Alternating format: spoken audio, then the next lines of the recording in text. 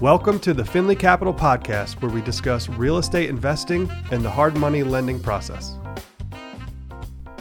Welcome back to the Finley Capital Podcast. My name is Logan Ricchetti. As always, this podcast is sponsored by the Hard Money Handbook. Go to www.hardmoneyhandbook.com to download the free report to learn how to use hard money loans to fund your real estate deals. Also brought to you by the Powered by Private Facebook group. You can go to Facebook and join the Powered by Private group to learn how to invest private capital as a private lender and learn how to borrow private capital as an operator. Join the conversation and hop in there with us. It's starting to grow. It's starting to get exciting in there. A lot of content, a lot of training, a lot of free stuff, nothing for sale, just hanging out, having fun. Today, I'd like to discuss my new debt fund.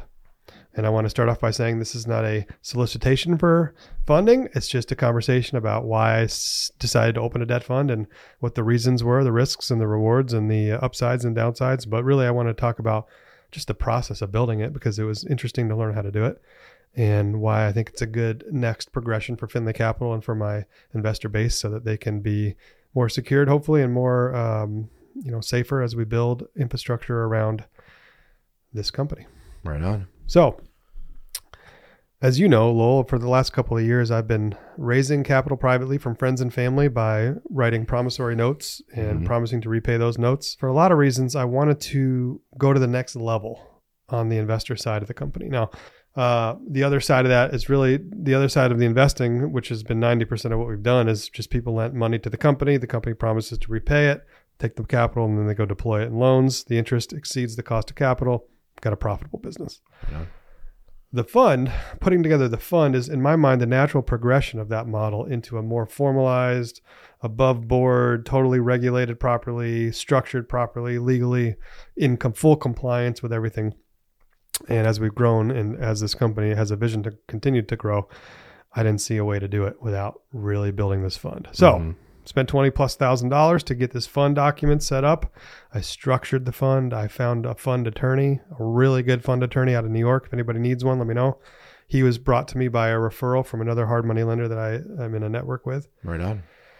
So basically what I did was I called up the fund attorney and I said, hey, I'd like to build a debt fund for real estate. I'd like to open it up to my investor pals that are, that qualify to make investments like this. You have to be what's called an accredited investor, which has its own set of parameters that you have to meet financially with your net worth or your income. But I said, I want to be able to raise capital through a debt fund. I want to be able to deploy that capital into private loans, and I want to be able to manage that and allow my investors to buy shares in that fund and be able to passively invest in that fund. I said, sure, it's no problem. Here's how you do it. He gave me a list of questions to answer, a questionnaire, and he gave me a lot of advice as to how to set it up. There's a million ways to set up a debt fund. And I can kind of break it down a little bit. I'm not an attorney here, but I can break it down how I did it so you understand kind of how it's structured and how you could do it if you ever wanted to, or if you ever wanted to invest in a debt fund, what to look for and things like that. It's a fascinating process. Now, my attorney made it look really easy because he's done a bunch of them. Yeah. But it's not easy and it's not simple. This is what's in front of me here is the private placement memorandum. This is a 50-page document that basically breaks out in detail all the summary of how the fund operates, the risks and the benefits and how it works, basically the rules. Okay. In addition to this document, we have what's called a subscription agreement. And that's the actual document that the investors sign to come into the fund. And that's like the agreement. And then we have an operating agreement for the fund, which is a limited partnership. So it has an operating agreement document. And then the fund is actually managed or run by a general partnership, which has its own operating agreement. Gotcha. Interesting. Very complex, it sounds like. I lost you already. Yeah. It lost me too. I'm trying to follow. Long story short, the debt fund is a limited partnership. It's made up of investors who are limited partners, and then it's managed by a general partner. That general partnership is an entity that I am the owner of as the general partner. That could be more than one person. In this particular case, it's just me. But you can have a general partnership of 1, 2, 3, 4, 5, however many people in the general partnership that manages and is, that runs the limited partnership, which is the actual entity that owns the assets. Long story short, it's called FinCap Fund 1 Elfinora LP. That's the name of it. That is a limited partnership. So okay, what will happen when this opens up is investors will buy shares into that fund, and then that fund will buy mortgages. Okay. Originated by Finley Capital and possibly by other hard money lender affiliates that we have. And the idea in this fund, the way I set it up, is that the investors will get a preferred rate of return. Okay. Now, this is very interesting, and most people don't understand this. That's why you got to read these documents in really good detail. But in funds like this, the return is not guaranteed. The return of principal is not guaranteed. The interest is not guaranteed.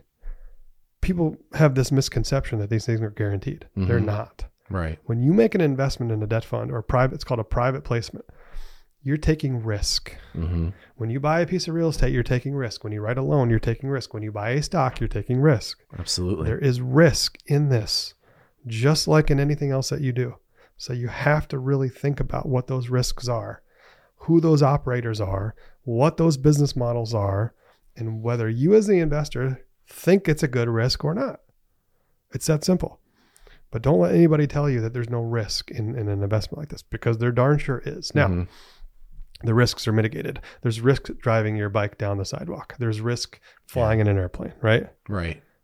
The airline doesn't tell you there's no risk when you take a flight. Right. In fact, it's the opposite. Go read your ticket. Yeah. You know what I mean? Yeah. Like, you could die in that airplane. So the question isn't, should you avoid all risk at all costs? Because you have to fly places. The question is, which airline is less likely to crash, right? Right. And obviously you wouldn't hop on an airline if you thought it was a high likelihood of defaulting, aka crashing. You wouldn't do it. So when you take risk analysis all the time, you look at an airplane ride or a car ride or a bus ride, you say, is the chances of me arriving at my destination higher than the chances of me crashing and dying?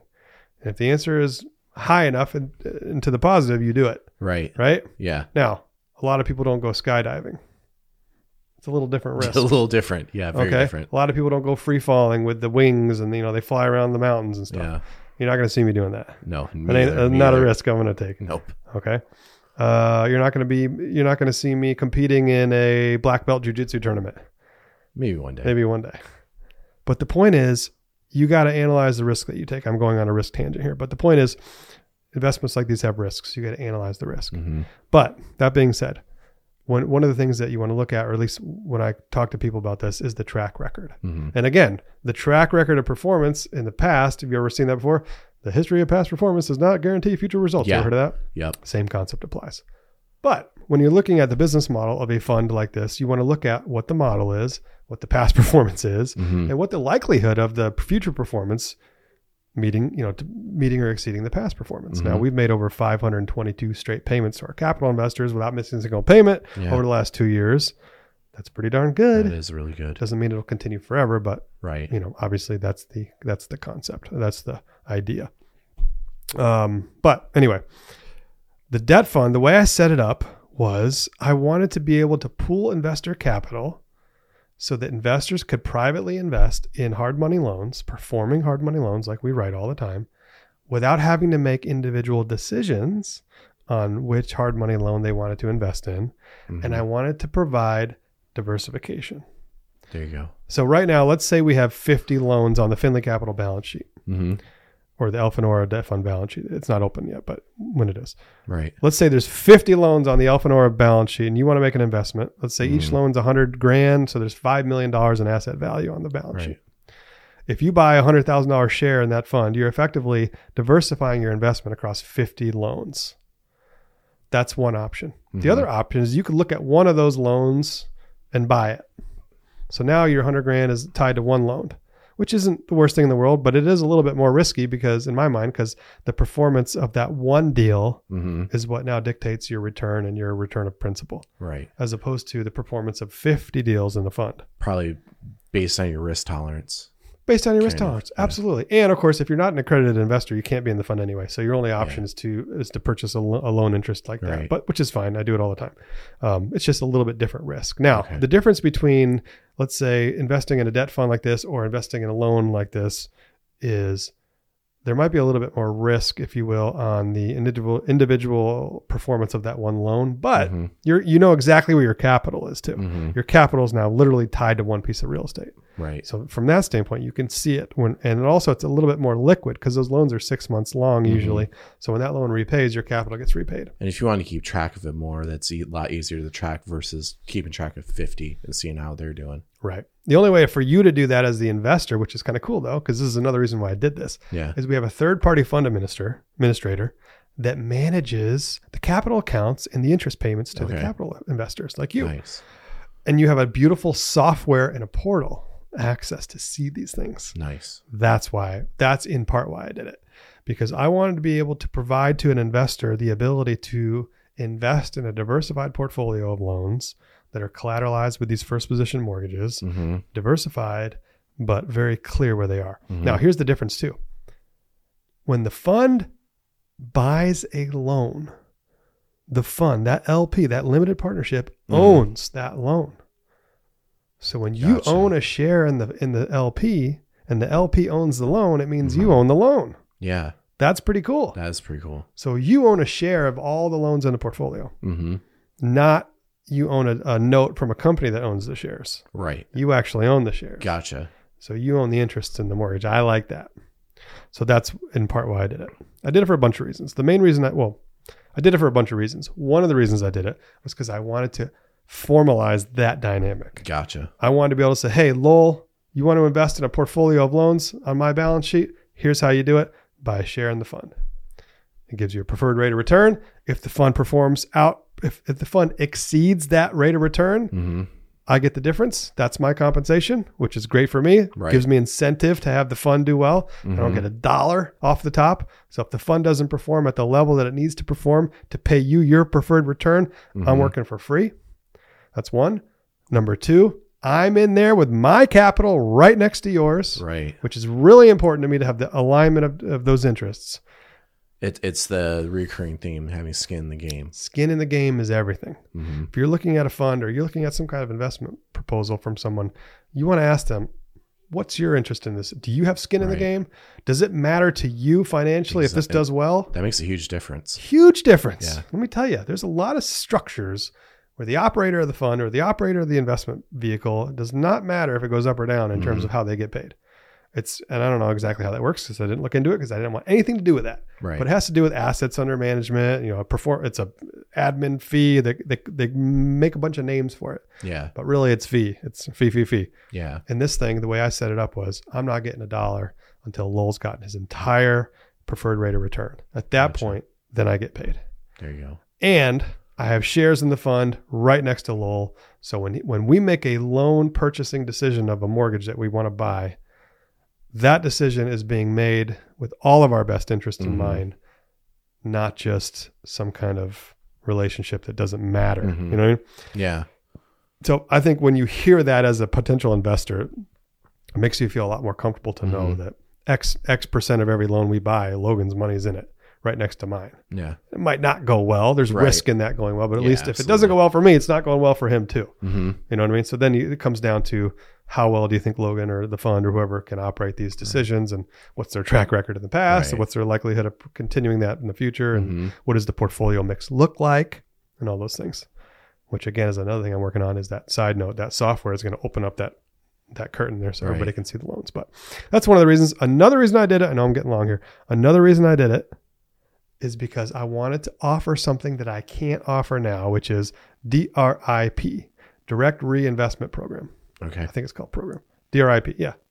Basically what it means is every month when you get a distribution, now you take it and that's it. It goes out. Right. But a lot of people don't live on their distributions and they would love to reinvest those back in.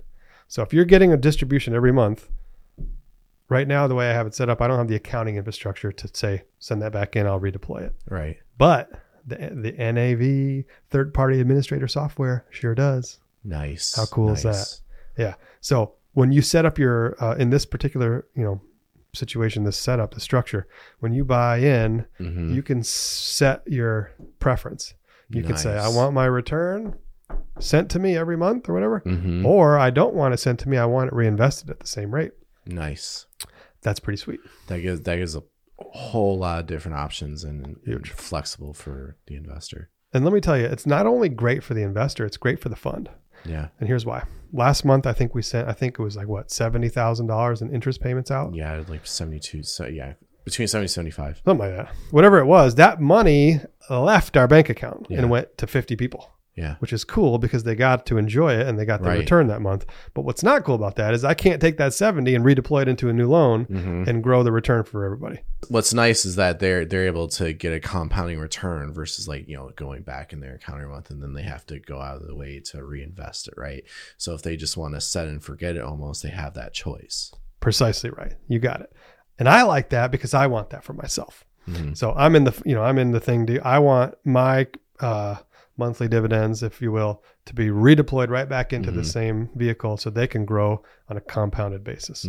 Some people don't want that. They want to live on the returns, or they just want the return. They want to feel that return every month in cash. Yeah. And that's fine too. That's how we do it now. But having that option, like you said, to go either way is a benefit of the fund model that I haven't been able to offer in the past. So I'm excited about that. Yeah. Yeah. That's huge. And, as the fund grows and as the balance of the capital accounts grow, the amount that gets reinvested every month becomes significant to the growth of the overall fund. Yeah. And here's a cool thing too. In my mind, the bigger the fund gets, the more diversification there is. If we have 50 loans in the fund, that's one thing. If there's 100 loans in the fund, that's another thing. Right. You follow? So the bigger the fund gets responsibly and safely, the more diversification there is per share, which is interesting. Yeah. So that's why I'm doing it. That's why I've done it. That's why it's coming. I have to update some of the proposal presentations to match the language of the fund documents and the subscription agreement. And there's all kinds of regulations. This particular fund is exempt from registration under the Rule 506B. It's going to be a 506B of Regulation D, Securities Act. Gets complicated. All that stuff gets a little complicated. I don't want to get into all that right now. But anybody who's interested in looking at a fund like this one, if they want to invest in a fund, they got to read all these documents in detail. I've read every document. I spent a lot of money to buy these things, so I want to read them. It's surprisingly clear. Yeah. I was very surprised at how clear the language was about what the risks are, what the benefits are, what the restrictions are, what the fund model is, what the fund investment summary is. It's very well laid out in the memorandum and the subscription agreement. It's very... I was pleasantly surprised at the simplicity of how the attorney structured the documents, and that's an encouraging thing because I think a lot of people might be listening to this if they have interest in investing in a fund like this or in this kind of models. A lot of times, and I certainly am guilty of this too. I'll think I'm not investing in that; it's too complicated. Yeah, I don't know what's going on. I don't know what's what, and I can tell you that that's a very valid way to feel. It's a very logical apprehension to have when you're investing in something like this. So what I would suggest you do if you're interested is just read it. Right. Ask for whoever's offering you this investment to read it. Yeah. See what it's called a PPM, Private Placement Memorandum. See what it says. And what I like, I'm looking at mine right here. What I like about it is right at the beginning, there's an executive summary, which is cool. Very short and concise. And then there's something called here. Let me read this to you. This is the table of contents, gives you an idea. Executive summary, a couple pages, and then a directory, which is cool. It lays out a bunch of stuff. Investment program, management of the partnership, and then what I really like is there's a summary of key terms of the partnership agreement. And then the next one, risk factors. Okay. And it lays out every risk factor and then every potential conflict of interest. And then it goes down the line. It talks about valuation of investments, special allocation provisions, service providers, qualification of investors. So it shows you what you would need to be to qualify to be an investor, federal tax aspects, and then some other stuff, ERISA considerations, restrictions on transfer of interest, additional information, and then a privacy notice. So it's 50 pages long, but the first 10 or 15 pages are what has everything that you need to really know to understand what's going on.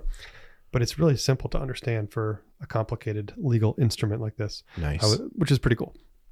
Anyway, moving forward, the vision for the future of the fund, or for Finley Capital, is to offer the fund as an investment vehicle and then the co-lending model as the alternative investing vehicle. Gotcha. So that any investor, whether accredited and they qualify to be in the fund, or they're not accredited and they don't qualify to be in the fund, they can still participate in effectively a very similar investment model. Gotcha. With, positions on recorded liens and limited exposures with all kinds of risk mitigated factors and things like that.